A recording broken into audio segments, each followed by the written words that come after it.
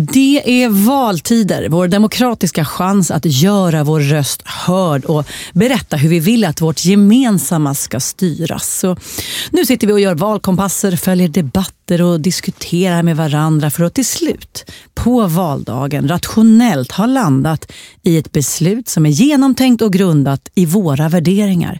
Och naturligtvis helt obefläckat av alla de här tankemissarna och felslut som vårt mänskliga psyke annars dagligen utsätter oss för. Eller? Varmt välkomna till Dumma människor med mig Lina Thomsgård och psykolog och författare Björn Hedensjö. Idag om tankefel på valdagen. Om de där impulserna och felsluten som får oss att kanske rösta på ett parti som inte alls ligger i linje med vad vi tycker och tror om samhället. Vilka trick används för att påverka oss och hur kan man säkerställa att man faktiskt lägger sin röst på det man tror på och inte bara på det man tror är mest kompetent, fast den egentligen inte är det. A lot can happen in the next 3 years. Like a chatbot may be your new best friend. But what won't change? Needing health insurance. United Healthcare Tri-Term Medical Plans are available for these changing times. Underwritten by Golden Rule Insurance Company, they offer budget-friendly, flexible coverage for people who are in between jobs or missed open enrollment. The plans last nearly 3 years in some states, with access to a nationwide network of doctors and hospitals. So for whatever tomorrow brings, United Healthcare Tri-Term Medical Plans may be for you. Learn more at uh1.com. Ryan Reynolds here from Mint Mobile. With the price of just about everything going up during inflation, we thought we'd bring our prices down. So to help us, we brought in a reverse auctioneer, which is apparently a thing. Mint Mobile Unlimited Premium Wireless. How to get 30, 30, bit to get 30, bit to get 20, 20, 20, bit to get 20, 20, bit to get 15, 15, 15, 15, just $15 a month? Sold! Give it a try at mintmobile.com/switch. $45 up front for 3 months plus taxes and fees. Promo rate for new customers for limited time. Unlimited more than 40 gigabytes per month. Slows full terms at mintmobile.com. Quality sleep is essential. That's why the Sleep Number Smart Bed is designed for your ever-evolving sleep needs. Need a bed that's firmer or softer on either side? Helps you sleep at a comfortable temperature? Sleep Number Smart Beds let you individualize your comfort, so you sleep better together. JD Power ranks Sleep Number #1 in customer satisfaction with mattresses purchased in-store. And now save 40% on the Sleep Number Limited Edition Smart Bed for a limited time. For JD Power 2023 award information, visit jdpower.com/awards. Only at Sleep Number stores or sleepnumber.com. Dumma människor sponsras av Länsförsäkringar. Och Länsförsäkringar är ju mer än bara ett försäkringsbolag. De jobbar ju med bank, lån, pension, försäkringar, alltså hela balletten. Ja.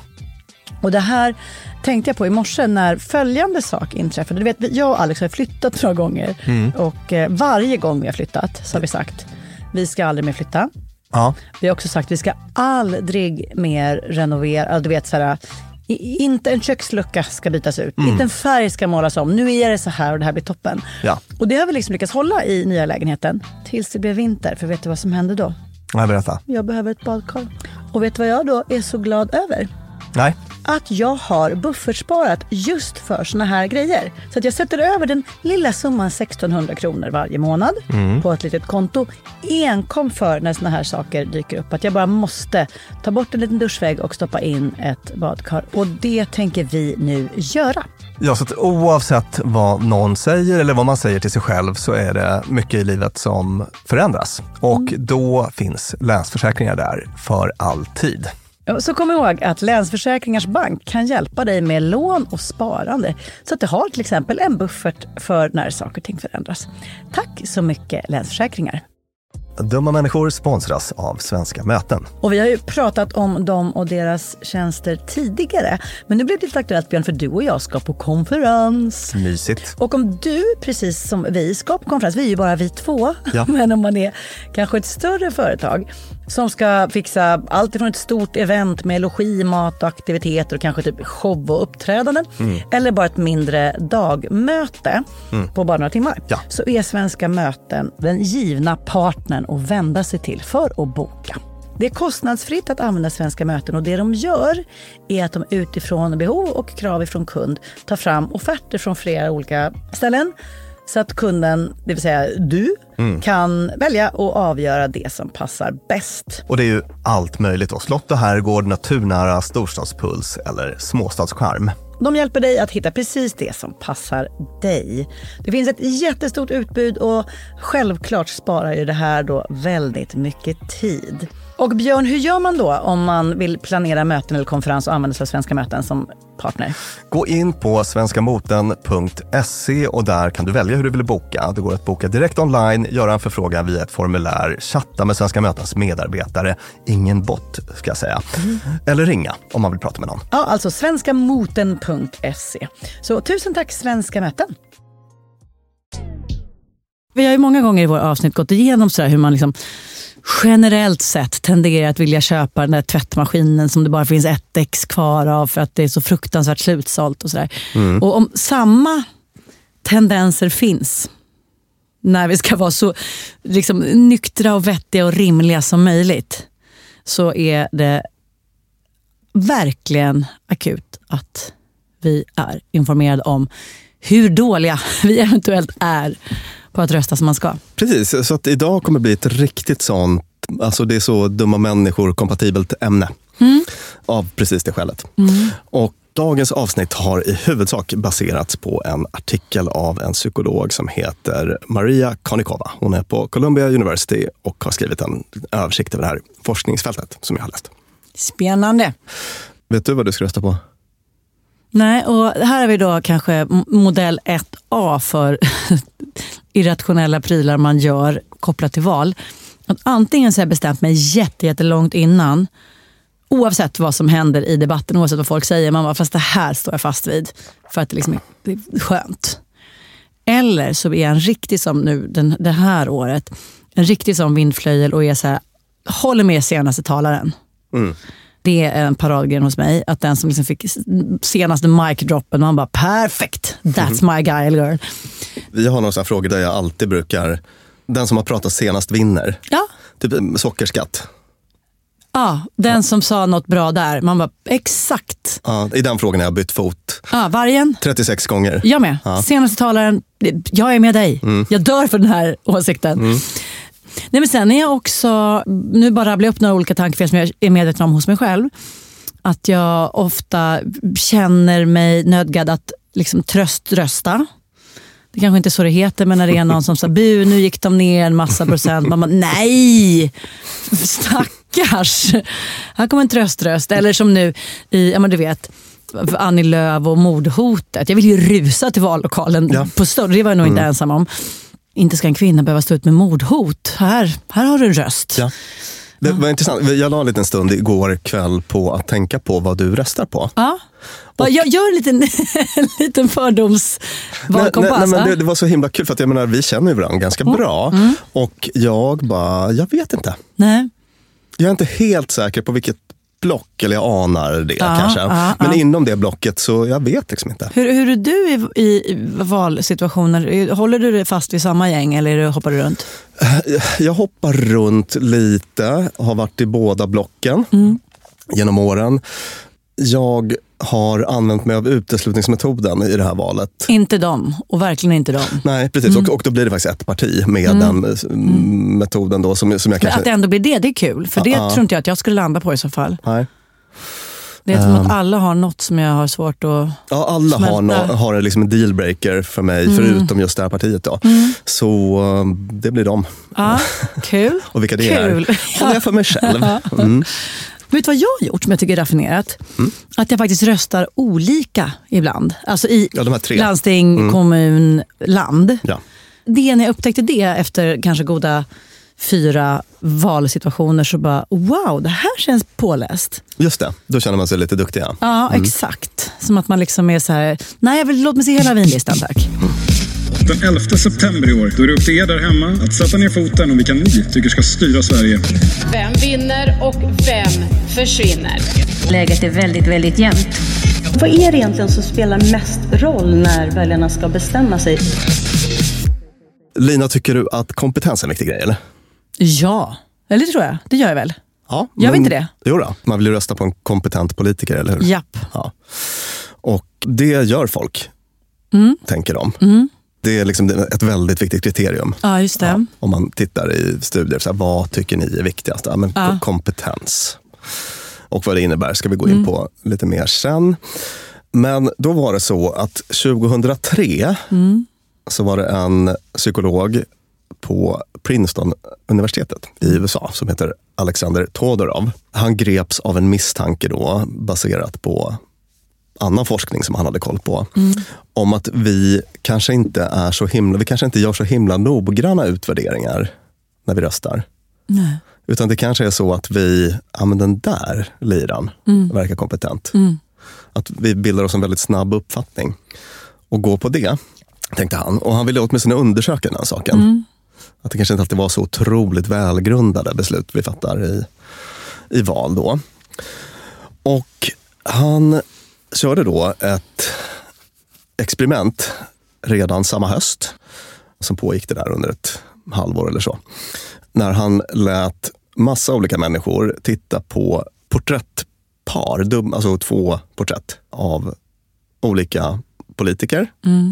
Och bad dem att sätta en poäng på upplevd kompetens. Och det som de inte visste då, de här personerna som var med i studien, det var att de tittade på kandidater till amerikanska delstatsval och senatsval och val till representanthuset. Så de visste inte kompetent inom vad? Nej, precis. Nej. De här som deltog i experimentet hade ingen koll på vilka de här människorna var då. Och vad tror du han upptäckte när han fick kompetensrating på de här personerna? Det kan jag inte svara på. Nej. Han upptäckte att den här kompetensratingen förutsåg vem som vann. Jaha, så direkt med att kika på en bild egentligen för att landa i samma beslut som en massa röstare gjorde? Yes. Det gav en väldigt stark indikation på vem som skulle vinna valet. Upp till 73% av gångerna då. Och om det hade varit slump så hade det varit liksom 50-50 då. Och hör på det här, det räckte med så korta exponeringar från de här ansiktena på 1 sekund. För att man skulle ha den här starka effekten då i den här studien. Det gav samma resultat som om de fick sitta och titta i 10 sekunder och sådär. Så att ett sånt här snap judgment räckte då för att identifiera vinnare och förlorare i val. Och om vi ska gå tillbaka till vår favoritpsykolog Daniel Kahneman då. Ja, det gör vi så gärna. Ja, det var ett tag sedan. Japp, tycker jag. Vilket av hans system är det som är... Jättan. System 1, ja.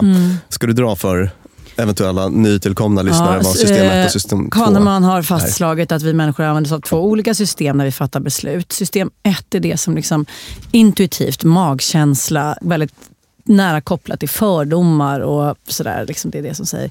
Den där människan är nog en tjuv och den där människan är nog en chef och den där är nog en förälder och så vidare. Det är effektivt och snabbt, men det blir ganska ofta, som det är med fördomar, fel.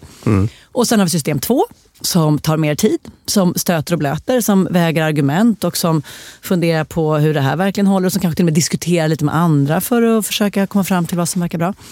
Det använder vi inte lika ofta för det tar längre tid, men det är med det systemet som vi ofta kommer fram till lite mer rimliga slutsatser. Så han var inne på det här. Det finns också en indisk socialpsykolog som är väldigt berömd. Hon heter Nalini Ambady. Hon kallar det här för thin slice judgment. Hur översätter vi det? Tunn skiva omdöme. Precis, tunnskivat omdöme. Det vill säga att man har bara en liten tunn skiva av den här personen men drar väldigt långtgående slutsatser. Hänger ihop med mycket annat som vi har pratat om i podden, till exempel fördomar och så. Det här är ju ett slags fördomsfullt tänkande då. Och några exempel då från hennes forskning är att studenter kan förutsäga vad en universitetslärare ska få för sån här rating, alltså i slutet på en termin. Ibland utvärderar man ju hur bra tycker att den här föreläsaren har varit. Sådär. Från en tyst video som räcker i bara 10 sekunder. Och då kan studenterna med stor säkerhet förutsäga vad han eller hon kommer få för betyg i slutet på terminen. Fler sådana studieresultat då. Arbetsgivare kan med rätt stor sannolikhet förutsäga hur anställningsintervjuer ska gå och om folk ska få anställas eller inte och sådär, genom att titta på korta klipp och så av samma typ. Liksom lite samma grej då. Alltså vi tror så här, jag och Douglas, de som är som mig röstar på mig och de som är som han röstar på han. Och de som vill vara som han röstar på han också. Och eftersom nästan alla är som mig, jag är ju så in i helvete vanlig, så får vi ju en jävla massa röster bara på det. Och de som inte är som mig, de röstar på oss i alla fall för de vill vara som Douglas. Det är därför vi är en sån oslagbar kombination. Om vi kollar på det här med politiken specifikt då, så har man ju sett att det finns många andra saker som spelar roll och mycket sånt som vi har tagit upp i podden då. Till exempel skandal. Du minns vårt skandalavsnitt? Ja. Det är sånt som kan få effekt åt olika håll.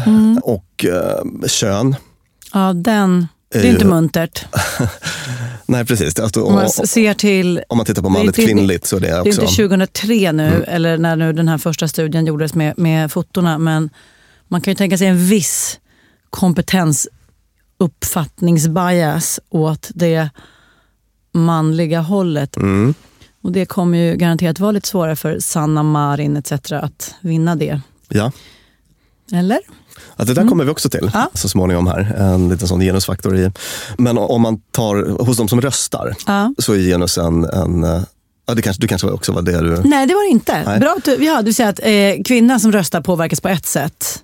Man som röstar påverkar. Alltså om du vet att en person är kvinna eller man, så är det en datapunkt som kan hjälpa mig att gissa vad du ska rösta på. Okej. Jag vet inte om du har sett sådana jämförelser. Om bara män fick rösta i Sverige skulle riksdagen se ut på ett sätt. Om bara kvinnor skulle rösta skulle det se väldigt lite annorlunda bättre ut. Ganska mycket bättre. Okej, nu fick jag en liten ledtråd om var du står. Så är du med? Att kön är en ledtråd om hur folk röstar. Vi har förstås om man är liksom arbetslös, sådana saker. Ålder är också en sån faktor som kan hjälpa att gissa vad folk ska rösta på. Men om man liksom kontrollerar för alla de faktorerna, så är den här upplevda kompetensen otroligt viktig. Det är liksom den faktor som är nummer 1. Oj, ja. Och det var i någon amerikansk studie här där man kunde se att man kikade på 58 guvernörsval. De har ju bara 50 delstater där, va? Men det måste vara över flera val då. Så 58 guvernörsval. Och det som spelade störst roll var om personen satt vid makten eller inte. Det var en viktig faktor. Och sen så hur mycket kampanjmedel de hade, hur stor kassa. Okay. Alltså det var 2 viktiga faktorer. Och åt vilket håll då påverkade det oss? Att du redan satt vid makten gjorde mig mer eller mindre benägen att rösta på dig? Det vet jag faktiskt inte. Nej, men det spelade roll. Så mycket kan vi säga, lyssnarna. Det spelade stor roll. Och det tänker jag mig att det kanske kan ha varit olika beroende på hur bra ekonomin går. Och, är du med? Jag fattar. Just är den här to be held accountable eller inte för läget? Just det. Så att det var 2 viktiga faktorer hos personen då. Men den här upplevda kompetensen var ändå nummer 1. Så att de 3 faktorerna tillsammans var det som spelade störst roll. Då. Och den här effekten är i alla fall väldigt replikerad. Den här Todorovs, han fortsatte att forska på den här grejen då. Och inte nog med att han bara, men det funkar verkligen så här. Han testade också att krympa det här tidsspannet som man fick för att bilda sig en första uppfattning ner till 0,1 sekund. Oj. 100 millisekunder. Det är en blinkning, alltså den snabbaste blinkningen. Ja, så bara flasha en sån bild. Och det hade samma liksom prediktiva kraft. Nej men herregud. Är det inte koko? Jo, det är koko. Och det säger ju om oss människor att så länge det fungerar så här så borde partierna egentligen bara gå ut och ta herrans massa bilder på folk, göra sekundtestet, ta den som blev mest populär och kompetent och bara, tja Janne, vi har lust att vara partiledare, säg det som står på kortet och inte så mycket mer tack, hej då. Vi kan se till att våra skattepengar stannar i sjukvården. Jag vill att Sverige ska vara ett land där klimatsmart kärnkraft ger ren, stabil och billig el. Tillsammans ska vi visa hur vårt parti är den tydligaste rösten för öppenhet, frihet, framtidstro för alla. Vet du vad som tog bort den här effekten? Nej. Om man kopplade på system 2. Om man liksom aktivt fick folk att koppla bort system 2. Så att om man hade 0,1 sekund på sig att titta på bilden, eller om man hade obegränsad tid att titta på bilden, det spelar liksom ingen roll. Utan den upplevda kompetensen vara en jättestark indikator på vem som skulle vinna ett val. Men om man aktivt bad folk att reflektera över sitt... Just argumentera över för det här valet. Varför tycker du att den här personen är så mycket mer kompetent än den här? Då försvann den här effekten helt. Nej, vad bra. Så att då var man nere på så att säga, slumpnivå igen. 50-50. Okej, men då undrar jag, är det Todorov kom fram till ens relevant? Eftersom vi ju inte går till val på att ha sett en bild på 0,1 sekunder. För vi har ju tacksamt nog en journalistkår och så vidare som ser till att vi, vare sig vi vill eller inte, blir tvungen att konfronteras med resonemang och ställa, alltså så här, det här tycker den, men jag tycker så här, det här är bra för att, det här är då, alltså så här, även om vi inte själva deltar i resonerandet så tar vi ju del av andras resonemang. Eller?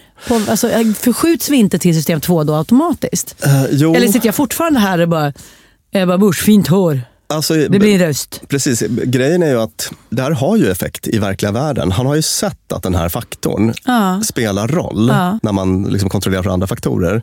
Så att, jag tänker många av oss förhoppningsvis då tar ju upp saker och ting på en system 2-nivå, men jag tänker många kanske inte gör det.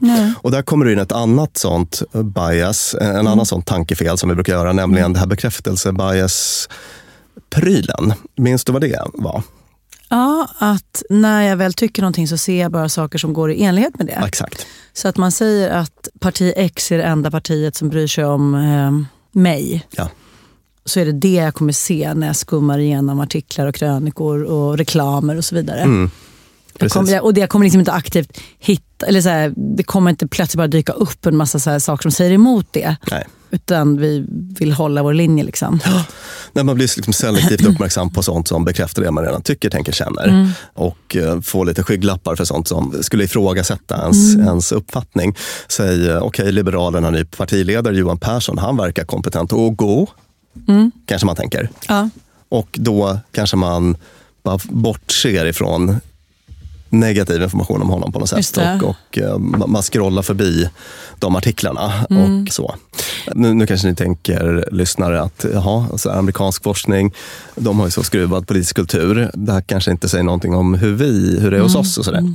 Men faktum är att det här är också väl replikerat i hela världen. I liksom allt från Danmark till Bulgarien, och man har också sett att man har den här effekten om man testar amerikanska politiska kandidater på folk som inte är amerikaner. Alltså, man har samma effekt. Okej, får jag bara för att förstå Thin Slice Judgment lite bättre. Säga att det skulle vara i ett land där man gjorde den här testen och folk fick kolla på massa bilder på ansikten. Säga vilken de tyckte var mest kompetent, och sen så jämför man det med det faktiska utfallet i vilka folk röstade på efter en lång kampanj och så vidare. Och det stämde inte alls överens. Slutsatsen man skulle dragit av det är att det vi tror är kompetens är vi väldigt villiga att ompröva när vi väl på andra grunder kan bedöma kompetens. Och därmed så säger den här liksom första blicken eller bilden säger oss ingenting om vad vi tycker om en människas kompetens egentligen. Och det är raka motsatsen till det som vi lever i. Ja, får se om det där besvaras alldeles snart.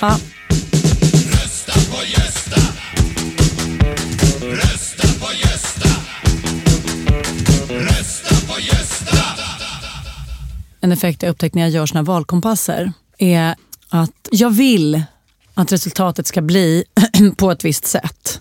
Det jag typ tänker mig skulle passa mig. Så att när jag sitter och gör valkompasser och frågor dyker upp, så att, tycker du att vårdpersonal ska bli, hur tycker du att vargen i Sverige ska, hur borde klimatpolitik, så är tanken så här, undrar vilket som är rätt svar enligt med vad de. Alltså, undrar vad parti X tycker. Hur ska jag göra för att hamna i parti X? Exakt. Vilket är så himla skumt. Jag tror att ganska många gör så. Att man liksom har en idé om var man hör hemma. Så vill man göra den här partikompassen för att se, så här, fast var hamnar jag då? Men att man liksom intuitivt är där och bara, just det, varje frågan tycker vi det här. Alltså att precis, så att man på ett sätt tar med sig system 1 av de här tankefelen in i den här system 2-aktiviteten som är en valkompass. Man blir sin egen bekräftelsebias. Bra man liksom, spaning. Var det svårt att bestämma sig för vad du skulle rösta på? Ja, landstingsvalet var det svårt. Då bestämde jag mig 9:00 i morse. Efter jag gjorde valkompassen som en riktig tonåring, kände jag mig. Då byter jag parti.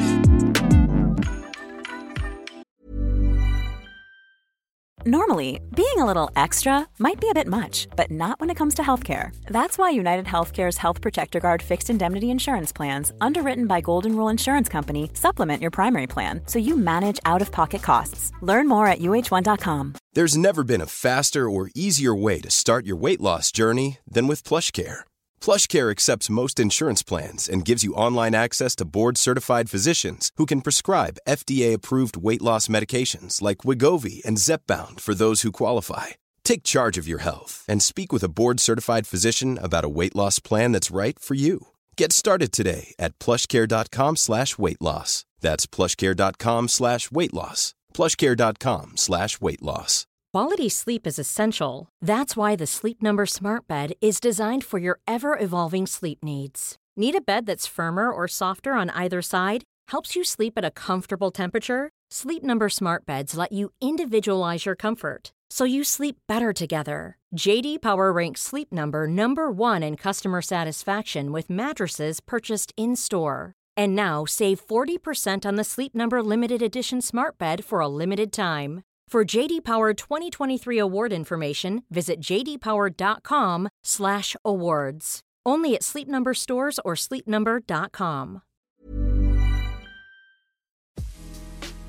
Dumma människor sponsras av Tele2 och podden Internetpionjärerna. Björn, minns du när du fick internet? Ja, jag minns kanske inte exakt när, men jag minns det där modemet som höll på att plinga och surra. Sjung modemsången. Typ så. Jag har nämligen fått göra världens roligaste grej. Jag har fått programleda en podd som heter Internetpionjärerna. Och den är av Tele2 och handlar om när Sverige kopplades upp. Alltså från de här första modemen via de stora digitala reformerna. Och det är så spännande hur mycket som har hänt under de här åren. Gud, tänk att man har varit med om det här. Och just sådana som du och jag som både minns ett liv helt utan internet och som samtidigt inte skulle klara sig en kvart utan. Precis. Podden tar avstamp i år 1996 när internet utsågs till årets julklapp. Sen följer vi då den här digitala utvecklingen och användningen av den digitala tekniken via bank-ID, bloggar, internethumor och alla möjliga roliga människor som intervjuas, till exempel David Sundin, Ebba von Sydow och så vidare.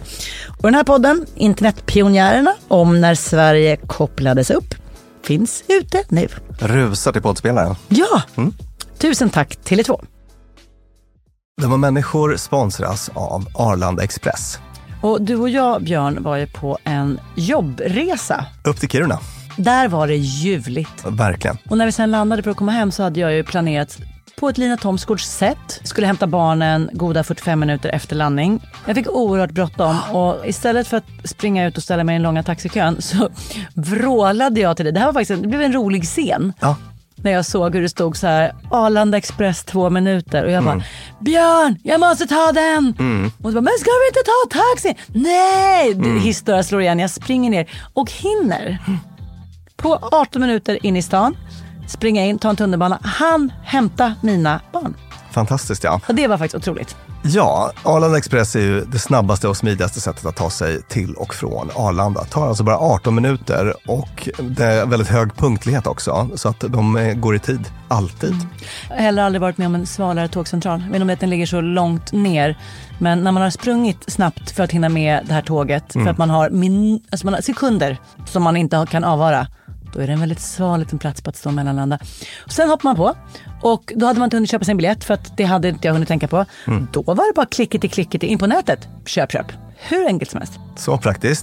Och det här tåget går från tidig morgon 04.20 till sent på natten då 00.35. Och i högtrafik går Arlanda Express upp till var 10:e minut. Så hoppa på tåget. Det finns gott om anledningar att ta Arlanda Express. Tack så mycket Arlanda Express. Dumma människor sponsras av Claritin. Ja, för nu är det ju vår och vårkänslor spirar. Även jag har liksom varit ihop med min kille i snart ett decennium och blir vårkänsla. Lite vårrusig. Ja, jag vill ut och hålla hand och springa över en sommaräng. Och då kan man tänka att det är synd om dem som inte kan det. Det är rätt många, ja. Det är det. Ja. Och det märker man alltid på just våren. För det är då de kommer in på kontoret och när alla andra är så uppspelta för att gatorna är sopade och solen gnistrar, så är det liksom bara rinnande ögon, rinnande näsa, det Min kliar. pappa till exempel, pollenallergiker som älskar att påta i trädgården då. Och det vill man ju att han ska kunna göra. Och det är där vårt budskap från Clarityn kommer in i bilden. För Clarityn ger vårkänslorna en chans för allergiker. Det är antihistamin vid tillfälliga allergiska besvär, till exempel pollen, pälsdjur eller dammallergi, som ger snabb effekt inom 1-3 timmar. Och besvären lindras i hela 24 timmar. Clarityn, en tablett och sirap, Loratadin, är receptfria läkemedel vid tillfälliga allergiska besvär hos vuxna och barn över 6 år och kroppsvikt över 30 kilo om du tar tablett. Du ska inte ta Clarityn om du är gravid eller ammar. Läs bipacksedeln noga innan du tar Clarityn, särskilt om du har en leversjukdom eller ska genomgå hudtester för allergi. Och kontakta läkare om du inte mår bättre eller om du mår sämre efter 7 dagar. Och kontakta alltid läkare vid användning längre än 3 månader. Och mer om det här kan du läsa på bayer.se. Tusen tack, Clarityn. Vi ska prata lite grann om vad är det som avgör kompetens då när vi ska när vi gör en sån här fördomsprofil. Vad är det för kompetens vi pratar om? Det undrade även Todorov och hans kollega Nicholas Osterhoff. Och då körde de såna här dataanalyser och kom fram till att det var liksom 2 olika delfaktorer i kompetens. Det ena var hur pålitlig en person kändes. Om det här var en person som man liksom ville närma sig eller hålla sig undan typ. Och det andra var dominans, alltså hur kraftfull den här personen uppfattades. Och de behöver inte nödvändigtvis hänga ihop. Nej, absolut inte. Utan man kan ha mycket av det ena och lite av det andra. Och så verkar det finnas någon slags sweet spot då. Och när de kikade på exakt vilka liksom, ansiktsfeatures är det som spelar roll här. Ja, men då verkar det som att personer som hade en babyface-dimension, det vill säga lite liksom, rundad haka, lite högre panna. Jag klingar Thomsgård. Hoppas det blir nog bra av detta. Scorade högt på den här pålitlighetsprilen. Medans mer maskulint, eller klassiskt maskulint kodade ansikten då. Smalare, mer framträdande haka och så vidare. Jag scorade högt på den här dominansdelen. Och de här 2 sammantaget gav då någon slags kompetensscore. Hög panna och framträdande haka. Well, that's me. Ja, jag tror du skulle säkert klara dig bra i ett Todorov-test. Och det här tyckte jag var så intressant och kul. Man har sett att barn gör samma. De gör samma bedömningar. Gud, när det handlar om så det kanske inte ens är något inlärt, utan det är något genetic. Att det kan finnas en ganska stark sån dimension. Wow. Minns du John Antonakis? Honom har vi tagit upp säkert 3-4 gånger. Jag minns inte vad han gjorde, men han har gjort så jäkla roliga studier. Han verkar vara en oerhört liksom, kreativ forskare. Honom ska vi ringa. Någon gång när vi börjar intervjuer i vårt program ska vi ringa de här. Tror du att de skulle svara? Kanske. Nej, men han har gjort väldigt roliga studier om så nätverkseffekter bland annat. Då, om hur en persons beteende kan få sån här butterfly-effekt. En person vänder sig om en hiss och så gör alla andra det också. Och sånt där. Sådana saker, bland annat. Och han gjorde också den här kreativa studien 2009, publicerad i Science. Först lät han på Todorov-sätt en grupp vuxna göra en sån här kompetensrating av franska politiker var det. Avgöra hur kapabla de verkade. Och sen så på Todorov-manér så jämförde han det med de faktiska valresultaten och kunde se då att det var en hög överensstämmelse mellan vilka som hade faktiskt vunnit de här valen och vad folk hade gett för thin slice judgment, kompetensrating. Första intryck, det här verkar vara en kapabel person. Och det var till och med så att den här kompetensratingen överensstämde med vinstmarginalen, alltså hur stor vinsten var i valet. Så att ju mer kapabel, desto större vinst. Så man kunde hitta ett sånt samband där. Men sen gjorde han den här skojsiga grejen att de lät en grupp ungar spela ett datorspel. I det här spelet så skulle man, det var någon slags simulerad båtresa då, från Troja till Ithaka, baserat på en slags grekisk mytologi då eller så. Och de fick välja en kapten för de här resan, den som skulle vara kapten på båten. Och de hade samma val, alltså fick välja mellan samma personer som i den här vuxenstudien, samma franska politiker. Och the two sets of responses were indistinguishable from each other. Ungarna valde samma. Nej, vad intressant. Ungarna valde samma båtkaptener. Okej, låt oss stanna här en stund. För då har vi alltså en mänsklighet som blixtsnabbt bedömer kompetens. Eventuellt redan på, liksom, ska säga, på arvsnivå. Det vill säga, det här är inte så att farmor och mormor har lärt mig, eller jag har sett så många hjältefilmer där hjälten ser ut så här så jag tänker mig att han ska vara, utan det kanske rent av är liksom, det är reflexmässigt medfött att den som ska vara kapten är den här. Låt oss ponera att det inte stämmer överens med vem som är mest kompetent. Naturligtvis gör det inte det. Och väldigt mycket kompetens går förlorad.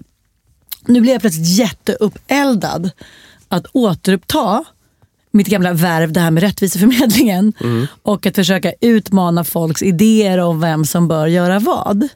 Att bara peppra hela världen full med en jävla massa sjökaptener som är taniga brutter. Eller liksom se till att fylla på den bildbank som ska kompensera för en medfödd bias åt ett visst håll. Och att det är jätteviktigt. Att annars kommer det är inte nödvändigtvis så att det är medfött. Jag tänker mig det kan också vara ett tecken på att vi väldigt tidigt plockar upp vem är tjuv, vem är polis. Exakt. Vem är kung, vem är drottning. Ja, men precis. Oavsett så behövs det lite arsenal för att kompensera det här, tänker jag mig. Och det för att det förloras så enormt. Det är väl det som du har vikt en stor del av ditt yrkesliv åt. Ja, men jag måste börja med det igen, hör jag, Björn. Ja. Well, that's clearly a vote for Meyer. It says her name right there. It's a write-in. It says fuck Selena Meyer. If anything, that one should count for us. No.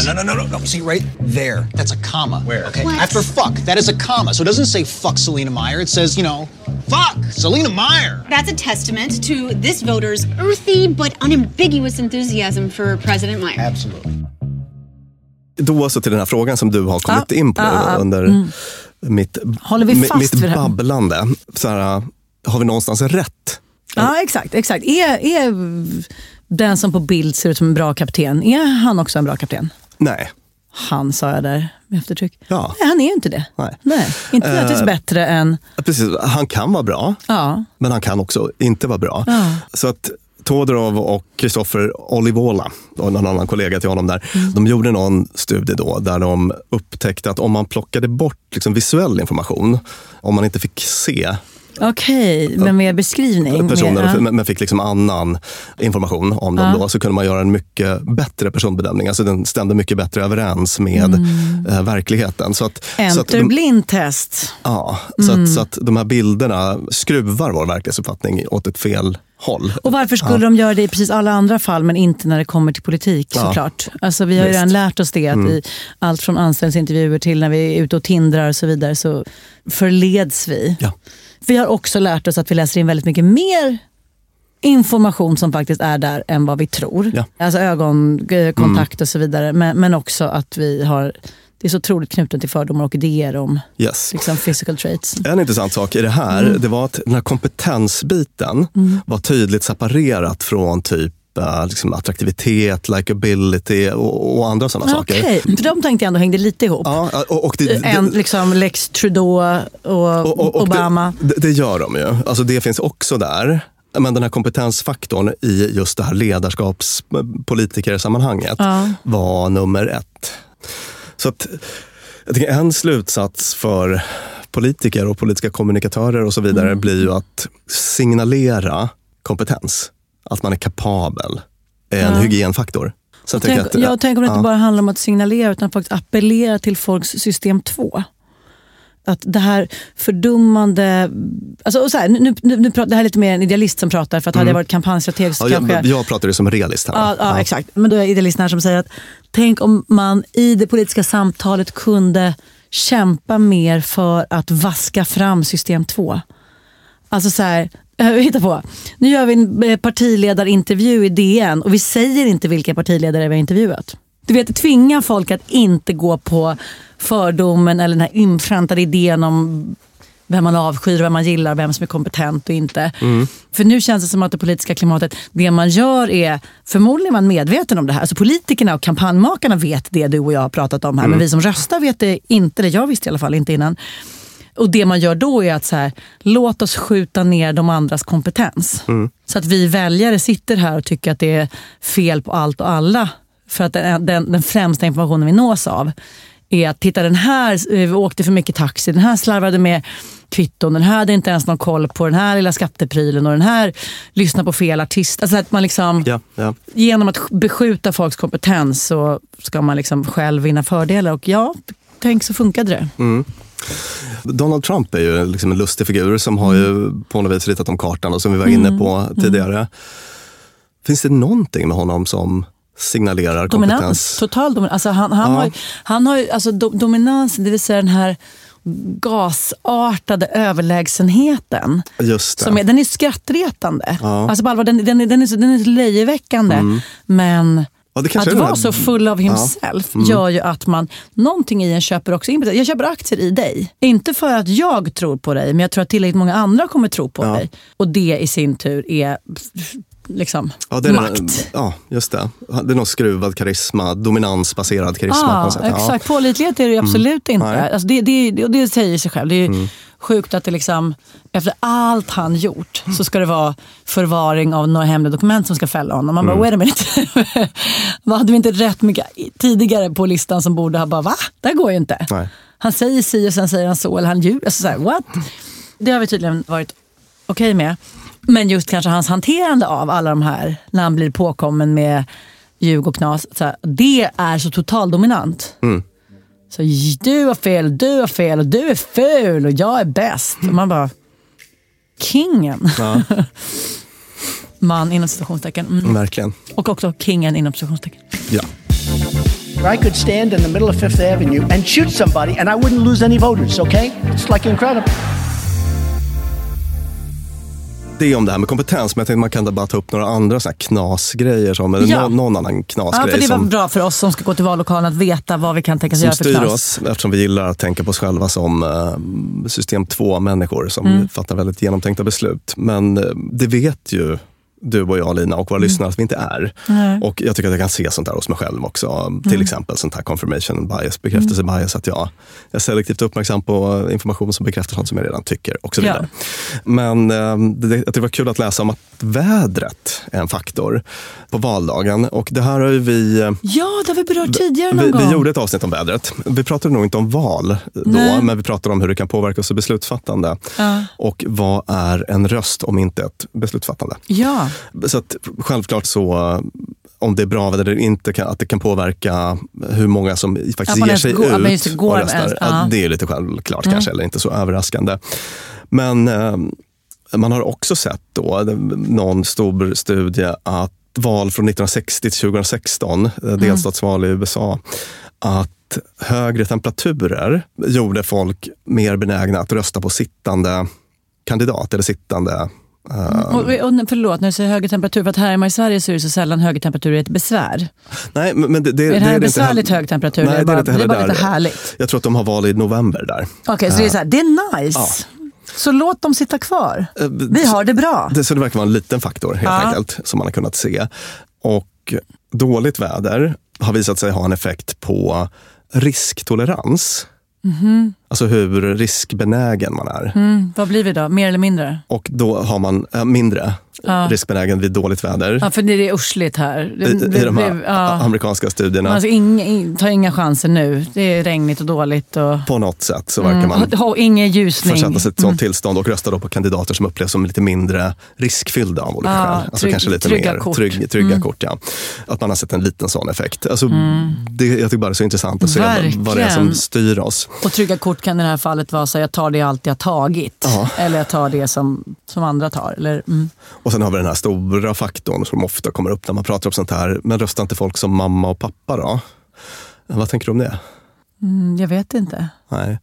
Jag har inte riktigt koll på hur det ser ut i Sverige. Men jag såg en studie som kikade på Storbritannien och USA.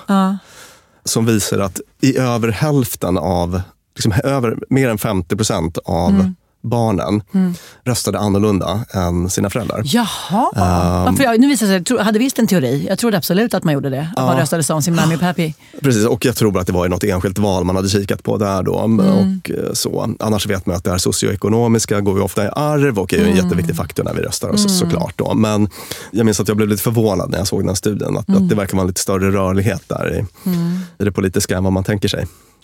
Kanske finns en viss trotsfaktor där någonstans. Just det, exakt. Och det gillar man ju. Man gillar ju när man, allt som visar att vi kan vara lite fria i vårt tänkande. Sådär, visst, tycker jag. Men hur fritt är det att bara behöva rösta på trots? Nej, det är inte gör det oss fria eller gör det oss till lika mycket slavar bara att... Det kanske gör oss till lika dumma människor. Det är dags att välja sida nu. Det är dags att välja sida nu. Vi kan inte backla hit och dit och tugga strunt och snacka skit. Nej, det är dags att välja sida nu. Det är dags att välja sida nu. Med det, kära lyssnarna, hoppas vi att ni tar er till vallokalerna. Det är livsviktigt att vi för det gemensamma och för framtiden lägger en informerad och klok röst på det vi tror är det bästa alternativet. Vi måste ha en vital demokrati i det här landet och det blir inte en vital demokrati om folk struntar i att rösta. Så gör det och ta någon när och kär i hampan som du inte tror skulle gå och rösta annars. Det är så mysigt, det är det bästa som finns. Nej, men det är så högtidligt. Det är så och där står, vet du, nu vill jag göra en liten jävla eloge. Till vet du vilka? Valarbetare. Och nu pratar jag faktiskt om allt från fritidspolitiker upp till liksom statsministrar och ministrar. Demokratins grindvakter. Det är de som ser till att vi har ett samhälle där vi alla faktiskt har möjligheten att vara med och påverka. Den tiden de lägger på att åka runt i Tumba och knacka dörr och berätta att du borde rösta på ditten datten. Stå i ösregn i sina små lokaler och så här, bemöta folk som tycker att deras politik är piss. Så oavsett parti, att lägga den tiden som du och jag lägger på att pilla oss i naven eller kolla på Never Have I Ever på Netflix eller ha det gött eller bara liksom sitta och peka finger åt dem. Den tiden lägger de i vårt gemensamma och det är alltså det är en jävla applåd till var och en av dem. De är 1000 gånger coolare än oss. Än vi. Och på vallokalen, eller vad säger, på valdagen står de där med sina lappar och de har lagt ut dem innan och de står med sina små banderoller och de delar ut och de gör en samhällstjänst som är beundransvärd. Även om de råkar tycka raka motsatsen från det du tycker. Så pay them some respect. Gå och rösta och när du gör det, försök vara medveten om alla de olika tankefel som kanske kommer att påverka ditt val. Till exempel idén om vem som är den mest kompetenta ledaren för vårt land. Vi vill tacka alla valarbetare men även jag vill tacka dig, Björn Hedensjö. Jag vill tacka vår producent Clara Wallin, vår klippare Peter Malmqvist och Beppo där vi som alltid spelar in våra avsnitt. Hej då!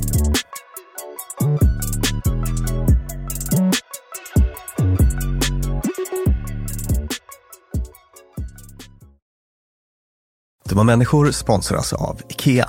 Om det är något jag lärde mig som inredare av kontor, när jag jobbade inte som inredare av kontor, jag var ett vanligt chef på ett kontor som behövde inredas, så var det hur viktigt det var att den inredningen vi hade, stolar, bord, skärmar, allt sånt, var flexibelt. Ja. Vi började som 2 personer, vi blev 8 personer, ibland var vi 12 personer. Så vi behövde både bli fler, vi behövde stuva om. Och folk har lite olika behov. Ibland behöver man vara avskärmad och ibland inte. Exakt. Och det här är någonting som IKEA kommer att hjälpa oss med den nya kontorsserien som är både flexibel och smart inredning och den heter Mittzon. Zon med Z, Mittzon. Och Mittzon består av höj- och sänkbara skrivbord, akustikskärmar, fällbara bord och växtväggar på hjul. Så det är enkelt att skapa trivsamma arbetsytor med plats för både möten och eget fokus. Och det är framförallt enkelt att skapa de här flexibla ytorna. Alltså att man kan förändra och anpassa efter aktiviteter och nya arbetssätt. En sån här grej är det här med hybridarbete. Du vet att man jobbar lite hemifrån, lite fysiskt på arbetsplatsen. Det ställer ju verkligen helt nya krav på det fysiska kontorets roll. Man behöver en helt ny flexibilitet och bekvämlighet. Och det här är ju varför IKEA grundades i Älmhult 1943. För att skapa en bättre vardag för de många människorna. Så upptäck Mittzon och mer om detta kan du läsa på ikea.se/företag. Tusen tack IKEA! Normally, being a little extra can be a bit much, but when it comes to healthcare, it pays to be extra. And United Healthcare makes it easy with Health Protector Guard fixed indemnity insurance plans. Underwritten by Golden Rule Insurance Company, they supplement your primary plan, helping you manage out-of-pocket costs without the usual requirements and restrictions like deductibles and enrollment periods. So when it comes to covering your medical bills, you can feel good about being a little extra. Visit uh1.com to find the Health Protector Guard plan for you. Hey, it's Paige DeSorbo from Giggly Squad. High quality fashion without the price tag. Say hello to Quince. I'm snagging high-end essentials like cozy cashmere sweaters, sleek leather jackets, fine jewelry, and so much more. With Quince being 50 to 80% less than similar brands. And they partner with factories that prioritize safe, ethical, and responsible manufacturing. I love that. Luxury quality within reach. Go to quince.com/style to get free shipping and 365-day returns on your next order. Quince.com/style. Mom deserves the best, and there's no better place to shop for Mother's Day than Whole Foods Market. They're your destination for unbeatable savings, from premium gifts to show-stopping flowers and irresistible desserts. Start by saving 33% with Prime on all body care and candles. Then get a 15-stem bunch of tulips for just $9.99 each with Prime. Round out Mom's menu with festive rosé, irresistible berry chantilly cake, and more special treats. Come celebrate Mother's Day at Whole Foods Market.